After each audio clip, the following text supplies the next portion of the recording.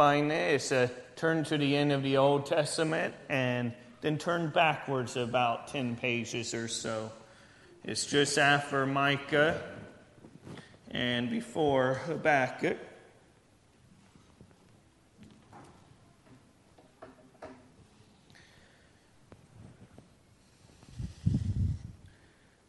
Nahum chapter 1.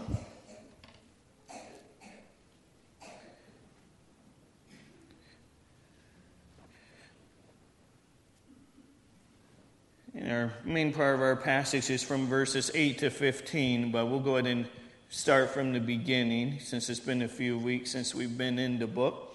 It says, the burden of Nineveh, the book of the vision of Nahum the Elkoshite. God is jealous, and the Lord revengeth. The Lord revengeth and is furious. The Lord will take vengeance on his adversaries, and he reserveth wrath for his enemies. The Lord is slow to anger, and great in power, and will not at all acquit the wicked. The Lord have his way in the whirlwind, and in the storm, and the clouds are the dust of his feet. He rebuketh the sea, and maketh it dry, and drieth up all the rivers. Bashan languisheth, and Carmel and the flower of Lebanon languisheth. The mountains quake at him, and the hills melt, and the earth is burned at his presence. Yea, the world and all that dwell therein. Who can stand before his indignation? And who can abide in the fierceness of his anger? His fury is poured out like fire, and the rocks are thrown down by him. And in the midst of that, the Lord is good, a stronghold in the day of trouble, and he knoweth them that trust in him. But with an overrunning flood, he will make an utter end of the place thereof, and darkness shall pursue his enemies. What do ye imagine against the Lord? He will make an utter end. Affliction shall not rise up the second time. For while they be folded together as forms, and while they are drunken as drunkards, they shall be devoured as stubble fully dry. There is one come out of thee that imagine of evil against the Lord, a wicked counselor. In this passage here, you see it sometimes going from second person to third person. Sometimes he's directing this prophecy against Nineveh and the Assyrians, while simultaneously giving comfort to his people Israel, that they won't be afflicted by the Assyrians again through God's sovereignty. Thus saith the Lord, though they be quiet and likewise many, yet thus shall they be cut down when he shall pass through. Though I have afflicted thee, I will afflict thee no more. For now will I break his yoke from off thee, and will burst thy bonds in sunder. And the Lord have given a commandment concerning thee, that no more of thy name be sown. Out of the house of thy gods will I cut off the graven image, and the molten image I will make thy grave, for thou art vile. Dear Heavenly Father, we just ask, Lord, that you be with the declaration of this message again as you presented it a couple thousand years, 2,600 years ago, Lord. And we just pray, Lord, that the message will likewise be a warning and a caution to us today. In Jesus' name, amen. I won't go over all the background as we went on the opening message, but just as a reminder, that it's written about 662 BC to 627 BC. Sometime after the river of Thebes flooded and damaged the territory there of the Babylonians and the other groups. But we see the prophecy of Nahum ends up being fulfilled in 612 BC. And yet when we see it in writing, it's the prophecy is being written. It's being said as if it's in the present tense. It's a present proclamation of judgment that will be coming upon Nineveh. Nineveh was already spared once in the days of Jonah. That Jonah didn't want to go. But we see that he finally, after being swallowed by a whale, being vomited up and stuff, and being in the belly, he told the Lord, I will go. And we see that he ends up going, and then Nineveh repents. They turn from their evil ways, and they turn unto the Lord Jehovah God, a nation that was known for their idolatry, their paganism. They turn to the Lord. We know it's just about with almost every nation. There's sometimes good kings, and there's sometimes bad kings. And they'll rule and they'll lead and bring a culture to be more evil or towards more righteousness. And so about 100 years later, the people of Nineveh, even before 100 years, but about 100 years later, judgment comes upon them. Before, judgment was spared because they repented. But now their wickedness would continue on and to grow. It's in the last verse of Nahum. It says, there is no healing of thy bruise. Thy wound is grievous. All that hear the bruit of thee shall clap the hands over thee. For upon whom have not thy wickedness passed continually? And so they were a very wicked, a very, very evil people. Nahum had already established in the first part of Nahum 1 that God's power is established and that he has the sovereign right to judge people. To judge in a generic sense, as mentioned before. But now Nahum begins to announce specifically God's judgment upon Nineveh and the Assyrian people. Now again, the name Nahum, it means comforter. This book, largely all about God's judgment upon the nation. The name bears the title of Nahum, which means comforter. And this is a comfort to the Israelites because they've already been captive by the Babylonians, and then they're being held captive by the Assyrians. And so now God is telling them that, He tells them, He lets them know that I've afflicted thee. Even though it was the wicked nations, Babylon, Assyria, that took them into captivity, it was God in His sovereignty using wicked people even for His purpose. The Bible talks about even the wicked are thy sword. That God will use the wicked to accomplish His purpose. No man can really resist His will in that sense. God will accomplish it. And God used the wicked to chastise His children. But God is given comfort through the prophet Nahum and saying, affliction will not come upon thee again. It's not going to come from the Assyrians a second time. That this is a comfort to the Hebrews, to the Israelites, that they would one day be free, that they would have peace. And so Nahum is a book of comfort while simultaneously being a book of judgment upon God's and Israel's enemies. In verse 8, it says, but with an overrunning flood, He will make another end of the place thereof, and darkness shall pursue his enemies. In Nineveh, the Babylonians, the Medes, the Persians, they were coming to battle against the Assyrians. The Assyrians at the time were the superpower. And so they were coming against them, but for a while the battle was kind of being kept away from the home front of Nineveh. But then eventually a flood ends up coming in. the Tigris River ends up flooding. And so that kind of breaks down the walls, it softens the foundation, and they're able to break in. And it's the Bible ends up saying here as well, it says, For while they be folded together as thorns, and while they are drunken as drunkards, they shall be devoured as stubble fully dry. That this was a time that they were feasting and they were drunk. You know, you can look at the Chronicles of, I forget what it was. I mentioned it to you a couple of weeks ago. But about how it talks about how a flood came in and came and helped destroy Nineveh as the armies came in.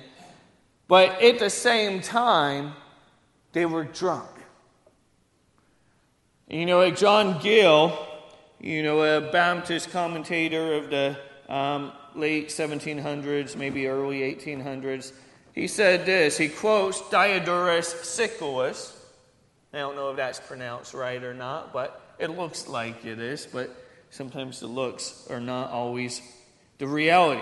But he quotes this philosopher or this other commentator from a couple of thousand years ago, and he says, the Ninevites were actually drunk when they were attacked by their enemy. As the historian relates, that the king of Assyria, being elated with his fortune and thinking himself secure, feasted his army and gave them large quantities of wine. And while the whole army were indulging themselves, the enemy, having notice of their negligence and drunkenness by deserters, fell upon them unawares in the night, when disordered and unprepared, and made a great slaughter among them, and forced the rest into the city, and in a little time took it.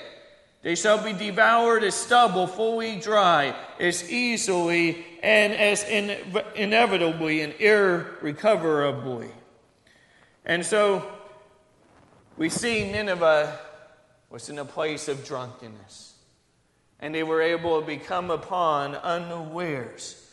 In verse 9 it says, What do ye imagine against the Lord? He will make an utter end. Affliction shall not rise up the second time.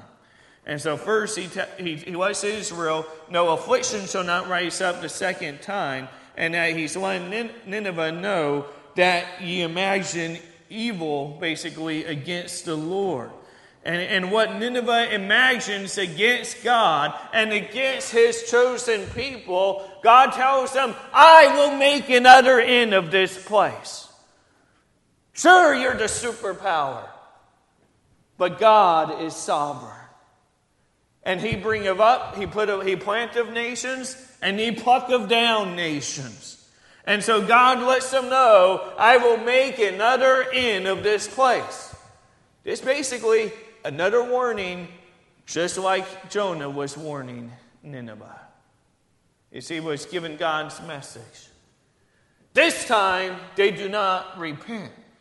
And so they imagine things against the Lord. And God says, I will also make another end of their conspiracies against him and his people Israel. You know, you look at a lot of the things that happen on and go on in the world. It's a spiritual battlefield. We see the physical. We see what's coming, what goes on. We see the wars. We hear about the rumors of wars. But there is spiritual wickedness, as the Bible says, in high places that are about these things. And so God tells them, I'm going to make another end.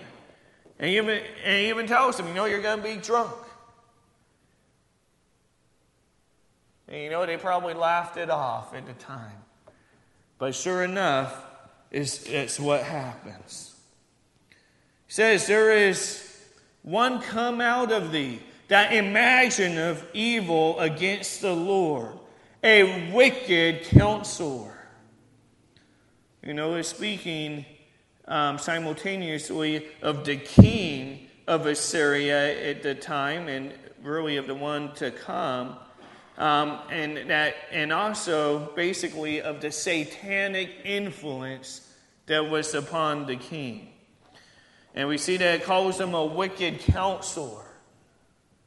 You know, the root word here being that he was the counselor of Belial. That of the God of this world, not the God of actual creation, the true God, but the God that this world worships, being Satan himself. That this king was a wicked counselor from Satan, that there was satanic influence upon the king. You think about Israel. It's the size of about New Jersey. Just a little bit larger. Very small country, so to speak. And yet you look at the Middle East. You look at much of Russia. You look at North Korea. You look at much in China. And they despise Israel. Iran, you know it, known for saying that they want to wipe Israel off the map, to completely demolish it. And you look at all the Middle East, you look at all these countries that come against it, what do they care for but a little state? Little place, the size of New Jersey. And the only thing it could be is the satanic influence that's behind it. While also, God in His sovereignty will use Satan to accomplish His purpose as well, chastening His people at times and stuff. But that we see in the end that God promises, that He reveals that there will be a time when Israel will begin to seek the Lord and that the remnant will be saved. But you look at what happened this last week. The president recognizes Jerusalem as the capital of Israel. And nations were upset. They started burning things down. They started throwing little rockets and grenade-type stuff into Israel, in Jerusalem. Wrecking havoc. The Palestinians said, we're going to have 3 days of rage. You know, it's even going to get worse if the president follows through and actually moves the embassy to Jerusalem.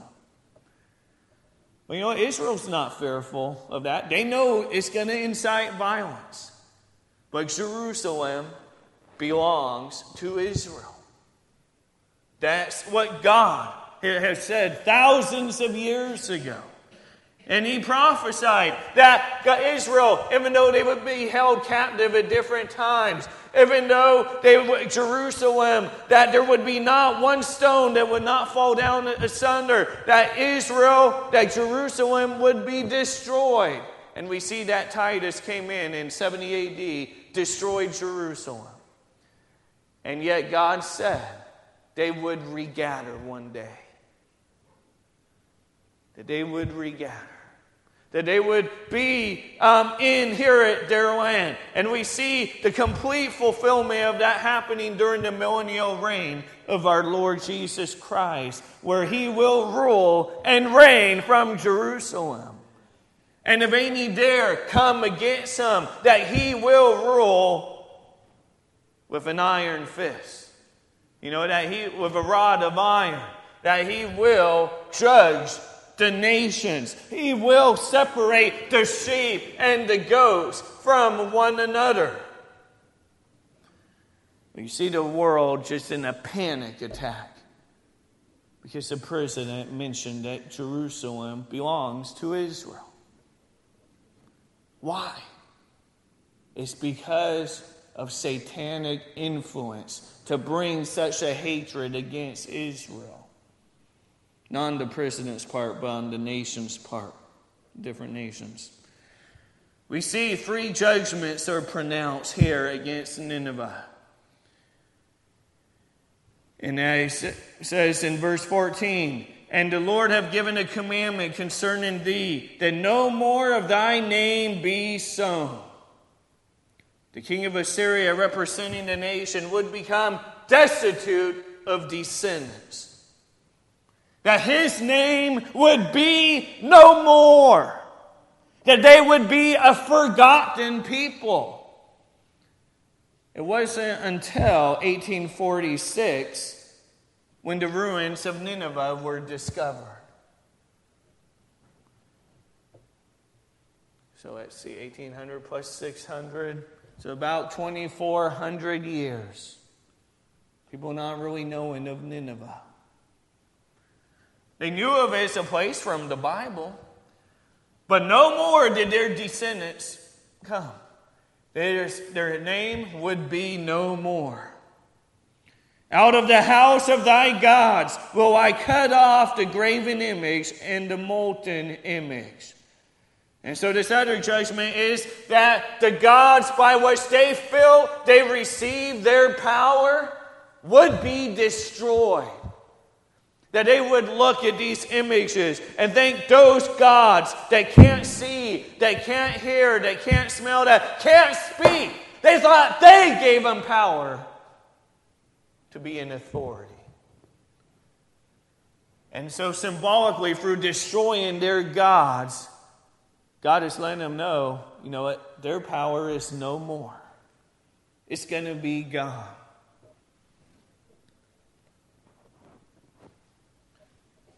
He says, I will make thy grave, for thou art vile. And we'll get into some more of the specifics in the upcoming messages, where it talks about much of their great wickedness. But we see this third pronouncement of judgment would be basically that the king, representing Nineveh, and Nineveh itself, the Assyrian people, would be put to death. And that would be the fall of Nineveh in 612 BC. Nineveh, their king, under satanic influence, would come against God, would conspire against him, conspire against the people of Israel. And this whole thing, again, the nations coming against Israel, it's a conspiracy against the God of heaven. Satan knows what God's word says. And we see that Satan tried to have Jesus destroyed when he had Herod destroy all those 2 and under. Tried to have the Messiah cut off before it was his time. And so there was satanic influence over and over. But you know, today, Satan continues to roam about. He continues to be an evil one that imagines things against the Lord. You know, it is he that said, I will be like the Most High. He wanted to be God's replacement. That he would rise in greater power and that God would be subservient to him. Satan is a wicked counselor. Satan isn't in the business of having you do things that are righteous. Sure, he may have you do some good deeds. He may blind you to the truth of the gospel and may blind people and say, hey, if you're a good person, if you're a good missionary, if you're a good representative of the church, that you'll have eternal life. But then Jesus will say, depart from me. I never knew you. People were so consumed with their works. People would even say in the name of Jesus, have we not cast out many devils? Have we not done many wonderful works in thy name? Jesus never told us to come to him by our works. You see him in it early on with Abel and Cain. Abel offers a sacrifice that's basically of grace, honor, and what God required before we even knew it was required, and there was an animal sacrifice. An atonement, so to speak. But Cain, he wanted to gather from his works. He wanted to gather of all the fruit, his vegetables, and make a sacrifice that was not bloody. It destroys the picture of salvation. And we see that with Abel, he was well pleased. With Cain, he wasn't. Because without the shedding of blood, there is no remission for sins. And that's why Jesus, when he came, he bled when he died for us. He didn't just die of old age, but he died a propitiation death. That he would be our substitute. That he would shed his blood, and that it would be well satisfying to God the Father. It's an atonement for sins, because the blood of bull and goats, though it was a picture, it could never save people from their sins. But Satan continues to imagine evil against the Lord. Tempts people to build up idols, to teach false gods. It's an affront to the God that he knows created him. Satan's a wicked counselor. You know, at those times, you're feeling tempted, you're drawn into sin through your lust, you're enticed. Satan counsels you and says, it'll be all right. You deserve it. Enjoy it. Don't be stuck by God's commandments. Satan's a wicked counselor. There's nothing righteous or holy about him. One of the ways he gains influence over people is through drugs and alcohol.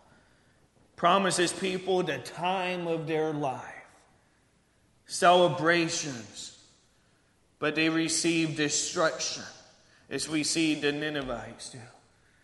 Sure, they're celebrating in the streets, being drunk. Satan's a liar. He was a liar from the beginning, the Bible says. At first, he was created a perfect being. But, after the rest of creation, and we see that he was a liar to Eve.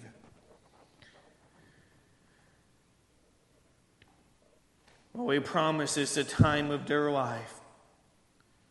People receive destruction. They receive heartache through being controlled by addictions to intoxicating substances.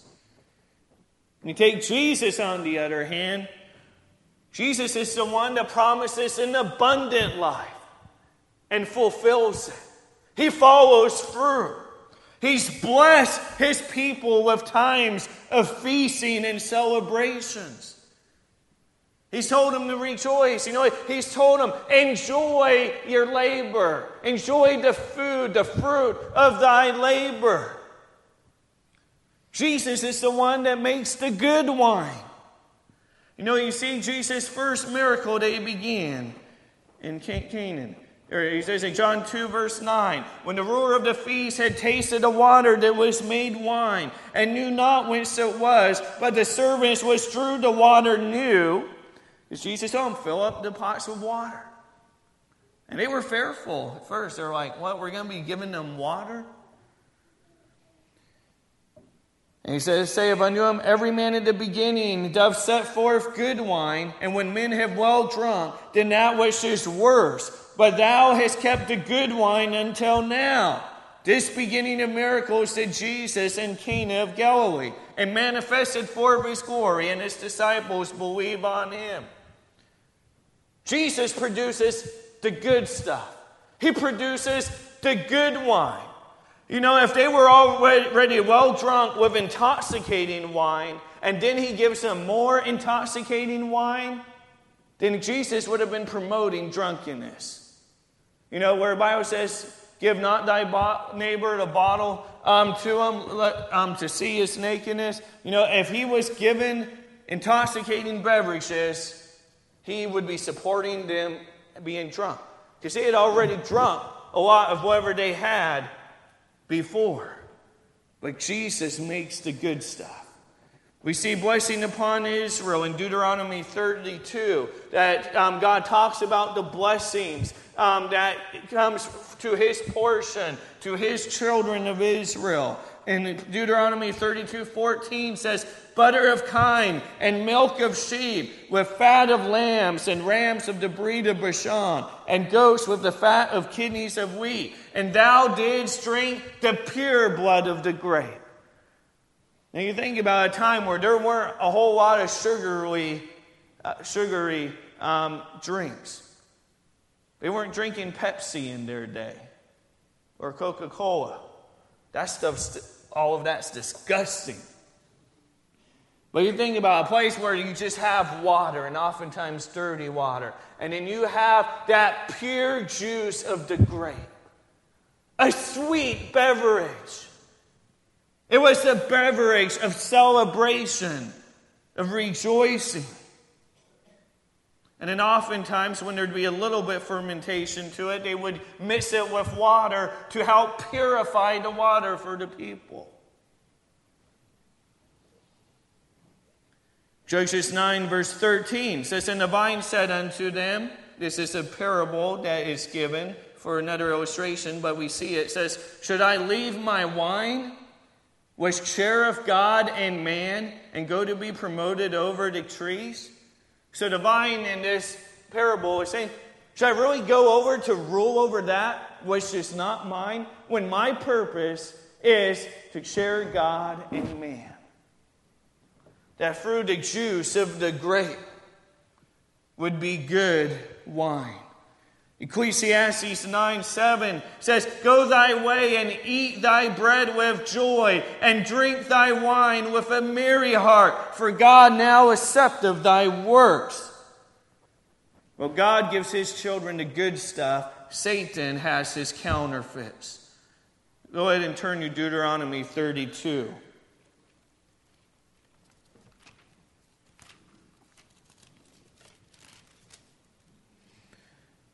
Okay, Deuteronomy 32. And it's verse 14, okay, when he talks about the blessing he gave in verse 9. It says, for the Lord's portion is his people, Jacob is the lot of his inheritance, and that he has kept him as the apple of his eye. And we see that the Lord alone did lead him, and there was no strange God with him. And we see that God gives him the blessing of the pure blood of the grape, the juice, so to speak, of the grape. And then go to verse 31. He says, for their rock, speaking to the heathen nations, the pagan nations, he says, for their rock is our rock. You know, we have Jesus Christ as our rock. You know what? The world, they have their false idols. They have their celebrities. They have all kinds of idols they have. Their rock is not as our rock. Their rock is a shifting sand. Even our enemies themselves being judges. Yes, for their vine is of the vine of Sodom and of the fields of Gomorrah. Their grapes are grapes of gall. Their clusters are bitter. Their wine is the poison of dragons and the cruel venom of apes, venomous snakes. So here first God says, you know, I've blessed my people with good wine. But the heathen, the pagans, they have their own version of wine where it has become intoxicating and where it causes them to do things they would not do in a sober mind. And God calls it that it is the poison of dragons, the venom of snakes, that it brings about destruction. Proverbs 21 says, wine is a mocker, strong drink is raging, and whosoever is deceived thereby is not wise. You know, today's levels of wine, of the alcohol content, would qualify in the Bible times as strong drink. Wine in Bible times was a lot more diluted. That's why, you know, when Peter talks about it's but the third hour of the day, that do you really expect people to be drunk?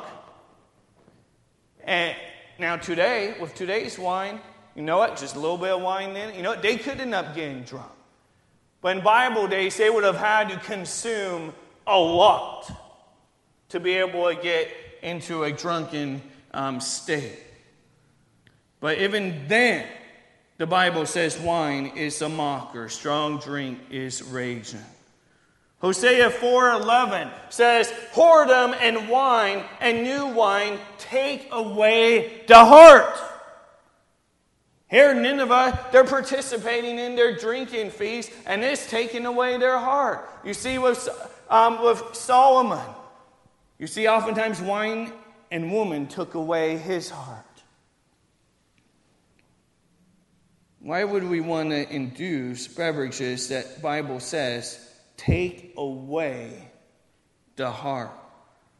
You know, Scripture points to the tragic results of alcohol. You see Noah drink some wine, commits incest. We see in Deuteronomy 29, verse 18 and 19, that wine is often brings about idolatry, a turning away of the heart from God. Proverbs 4:17 compares it to the wine of violence. How many homicides, violence happens during a drunken state? Proverbs 23:20 pairs it with gluttony and a lifestyle-induced poverty. Proverbs 23:33 talks about how it brings about lust, that you'll behold strange woman. You know, you hear about a lot of sex scandals. A lot of them started with alcohol. It starts to break down the barrier, to break down our walls, break down our judgment. Habakkuk 2:15 mentions it brings about nakedness. Joel 1:5 talks about how it could bring about slothfulness. Luke 21:34 that it brings about irresponsibility. Romans 13:13 that brings about lawlessness. Revelation 17:2 fornication. How do we know the difference between the good stuff that Jesus makes and Satan's counterfeit? They both promise celebration, promise a time of rejoicing. God do bring about times of rejoicing, but Satan, we see, brings about judgment. Go ahead and turn to Proverbs 23.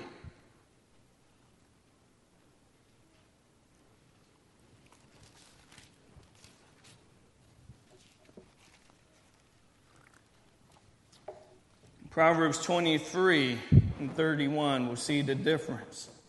The Bible says, look not thou upon the wine. Okay, well, we read some scriptures where the Bible says, you know what, enjoy the wine. You know what, enjoy the wine. You know what, that it's a gift from God. But here it says, look not thou upon the wine. And so there is something distinct about this. It says, look not thou upon the wine when it is red, when it giveth his color in the cup, when it moveth itself aright. You know, when it's bubbling over, when it's become an intoxicating beverage.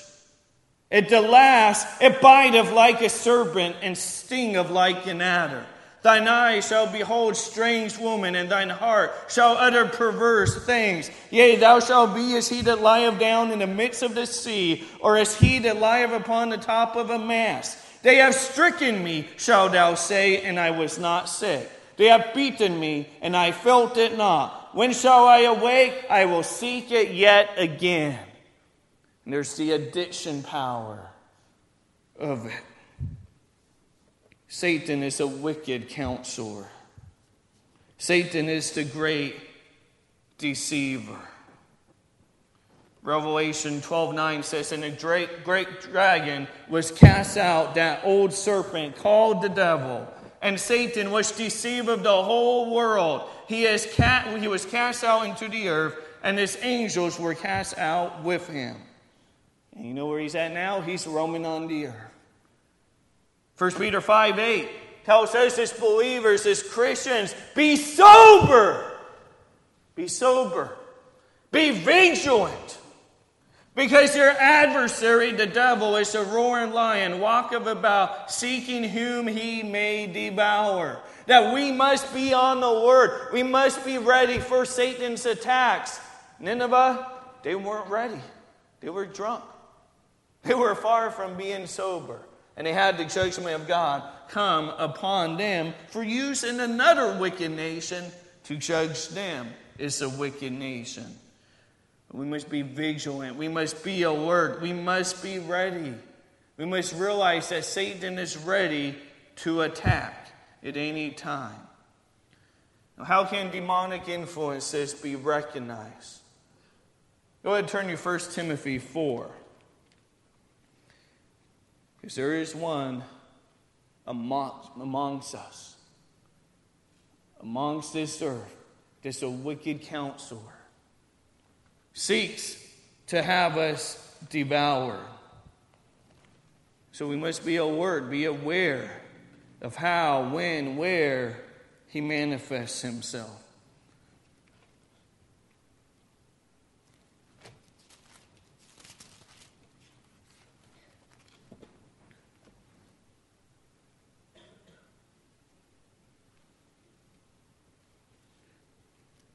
I've been in the Old Testament so much, my pages in the New Testament are getting stuck.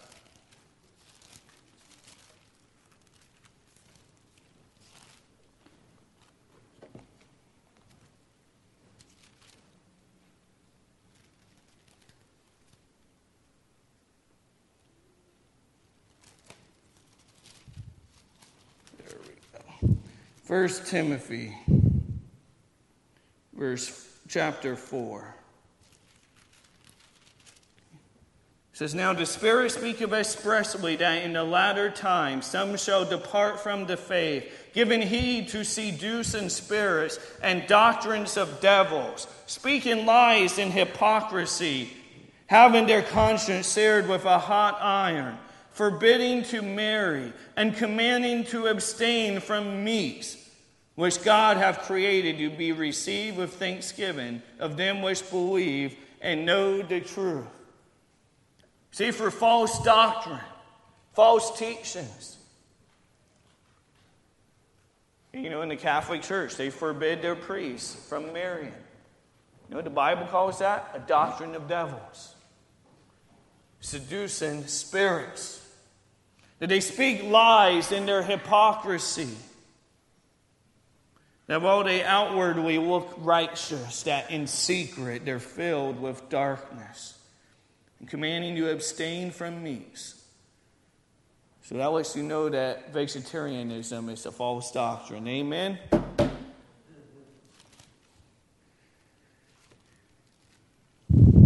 First John chapter 4. We see more that we see that Satan builds himself up, his demonic influence in false religion. 1 John chapter 4. He says, beloved, believe not every spirit, but try the spirits which they are of God. Whether they are of God.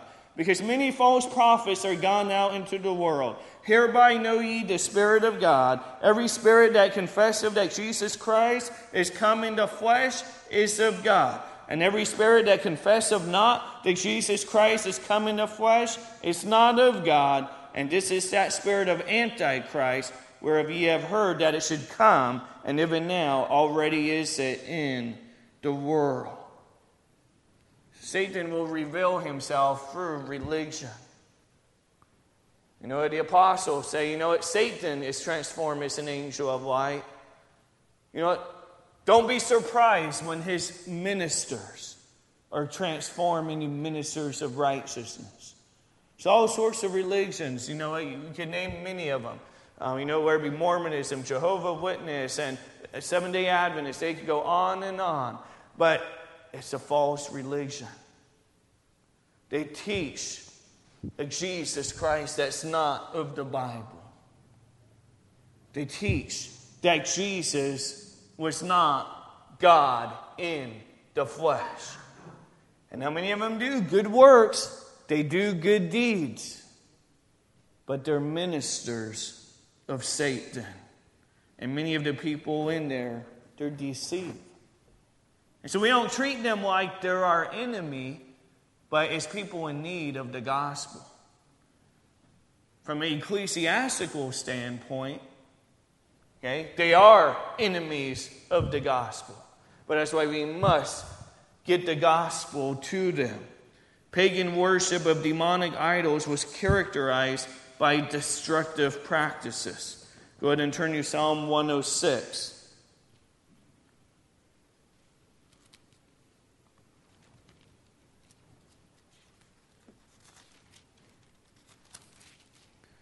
Psalm 106, verse 35. But were mingled among the heathen and learned their works. And they served their idols, which were a snare unto them. Yea, they sacrificed their sons and their daughters unto devils, and shed innocent blood, even the blood of their sons and of their daughters, whom they sacrificed unto the idols of Canaan, and the land was polluted with blood. Thus were they defiled with their own works, and went a-whoring with their own inventions. Therefore was the wrath of the Lord kindled against his people, insomuch that he abhorred his own inheritance. There we see sacrifice of children. There's demonic influence. You know what? Planned Parenthood, they're under demonic influence. It's the sacrifice of children. Well, they try to come out as something positive. We're trying to protect people from STDs. We're trying to help people have someone they could come to in a moment of crisis. Ministers of Satan being transformed into the ministers of righteousness. They're liars, fake. We see the evil one is a wicked counselor. 1 Kings 18, verse 27.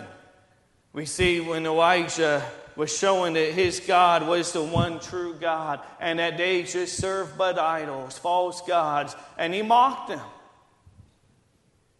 You know, you ever notice that the preachers of the Bible, they weren't always the most eloquent and polished speakers? See, Elijah's mocking them. He goes, cry out louder. Perhaps your God's sleeping. You know, maybe he's on a journey. You know, cry out loud to your gods. Nothing happened.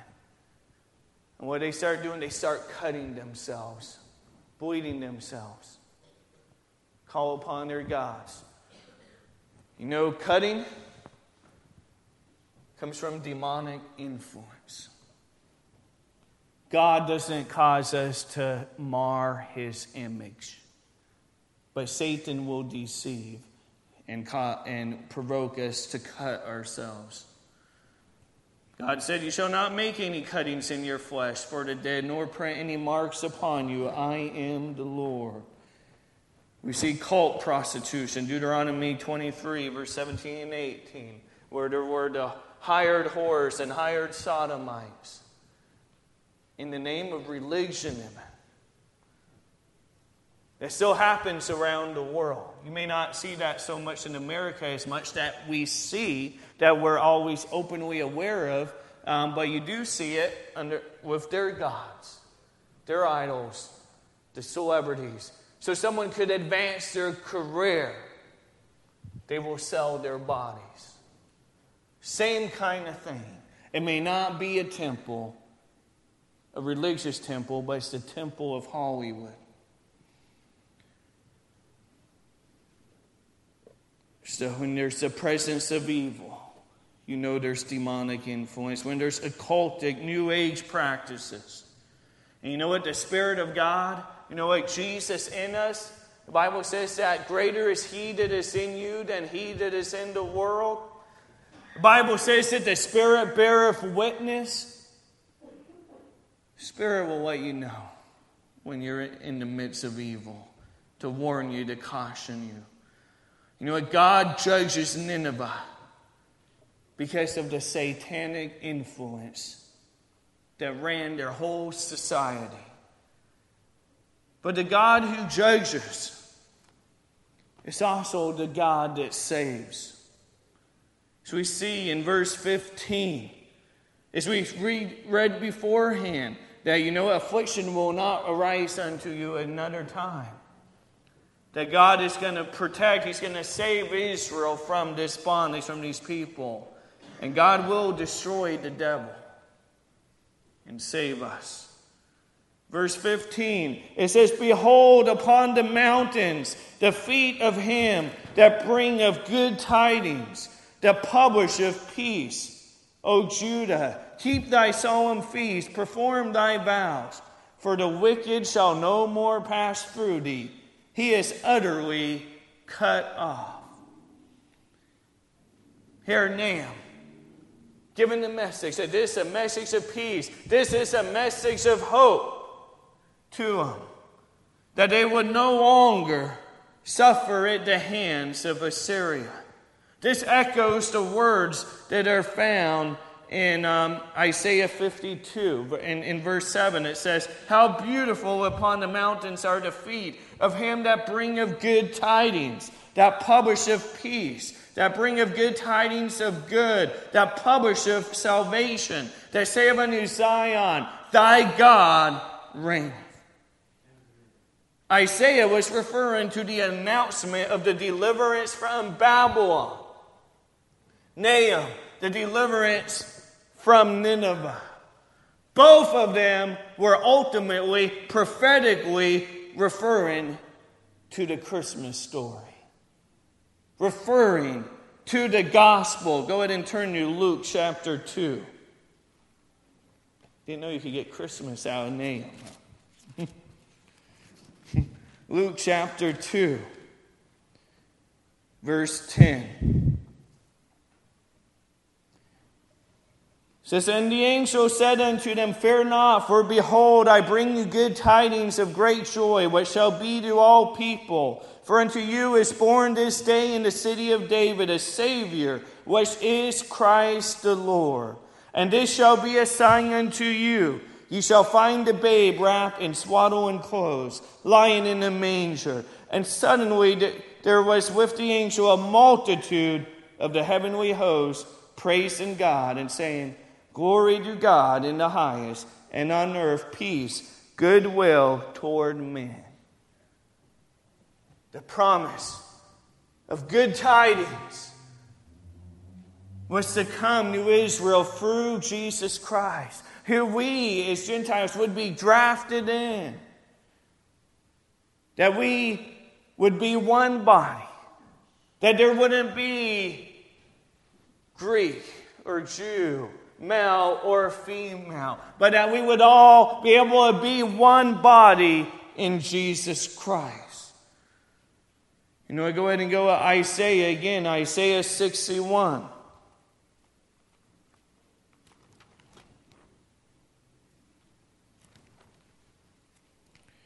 Isaiah 61 verse 1 says, The Spirit of the Lord God is upon me, because the Lord hath anointed me to preach good tidings unto the meek. He hath sent me to bind up the brokenhearted, to proclaim liberty to the captives, and the opening of the prison to them that are bound, to proclaim the acceptable year of the Lord, and the day of vengeance of our God, to comfort all that mourn. And it goes on. Go ahead and turn back to Luke.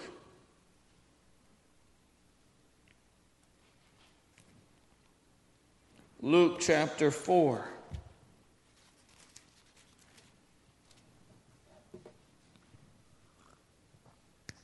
Verse 16.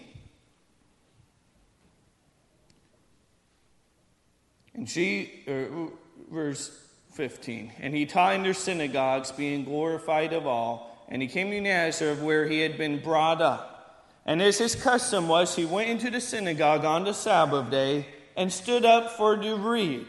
And there was delivered unto him the book of the prophet Isaiah. And when he had opened the book, he found a place where it was written, "The Spirit of the Lord is upon me, because he hath anointed me to preach the gospel to the poor. He hath sent me to heal the brokenhearted, to preach deliverance to the captives, and recovering of sight to the blind, to set at liberty them that are bruised, to preach the acceptable year of the Lord." And he closed the book, and he gave it again to the minister, and sat down. And the eyes of all them that were in the synagogue were fastened on him. They were amazed because he spoke with authority. They're starting to realize, there's something in this that's burning in our hearts. And then he says this, and he began to say unto them, "This day is this scripture fulfilled in your ears." And all bare him witness and wondered at the gracious words which proceeded out of his mouth. And they said, "Is not this Joseph's son?" They're seeing him as just Joseph's son. They're not quite realizing this is the Son of God. What we see is in the Old Testament prophesied, we see physically that there would be deliverance from Babylon, that there would be deliverance from Assyria. But ultimately, it's speaking of a spiritual deliverance, that we would be delivered from Satan, that Jesus would become our ransom, that he would die in our place, and that he would preach to us, we would have his word, and that he would set those that were captive free. And many more could be set free through the proclamation of the gospel. Turn to Romans chapter 10, and we'll close here. Romans 10 and verse 15 says, "And how shall they preach except they be sent? As it is written, how beautiful are the feet of them that preach the gospel of peace, and bring glad tidings of good things." Nahum, in the midst of speaking of judgment, there's a glimpse of the gospel. They'd have freedom first from the physical bondage that they've had. But what good is it if someone is freed physically, but then they die and face the judgment of God without Christ? Empty, vain. We will follow the lies of Satan. Destruction comes. But in Nahum is the gospel. That there would be one that would give good tidings, that would come upon the mountains. When Jesus comes back, set foot on Mount Olives, save his people Israel. But here he is today, calling upon us to turn to him, to be our Savior, to come to the one that offers the good wine, the one that said, "At this time, I'm not going to eat and drink of the fruit of the vine with you. But in my Father's kingdom, I will drink with you there." I guarantee you, we'll still be sober after drinking it too. Okay? Jesus gives us the good stuff.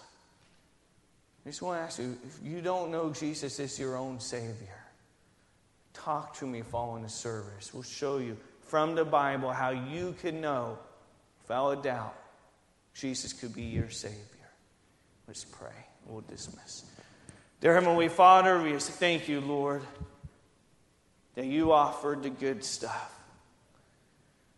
That, Lord, you offer grace, you offer peace, that you offer joy. That, yes, Satan imagines evil things against you, brings the wicked to imagine evil things against you and your children. But, Lord, you're our Redeemer, you're our Deliverer. And you offer them deliverance if they'll repent and turn to you by faith. Lord, we just pray, Lord, that you'll help us to give out more gospel tracts this week than we did last week. Help us to sow the seed. We thank you, Lord, in Jesus' name, amen.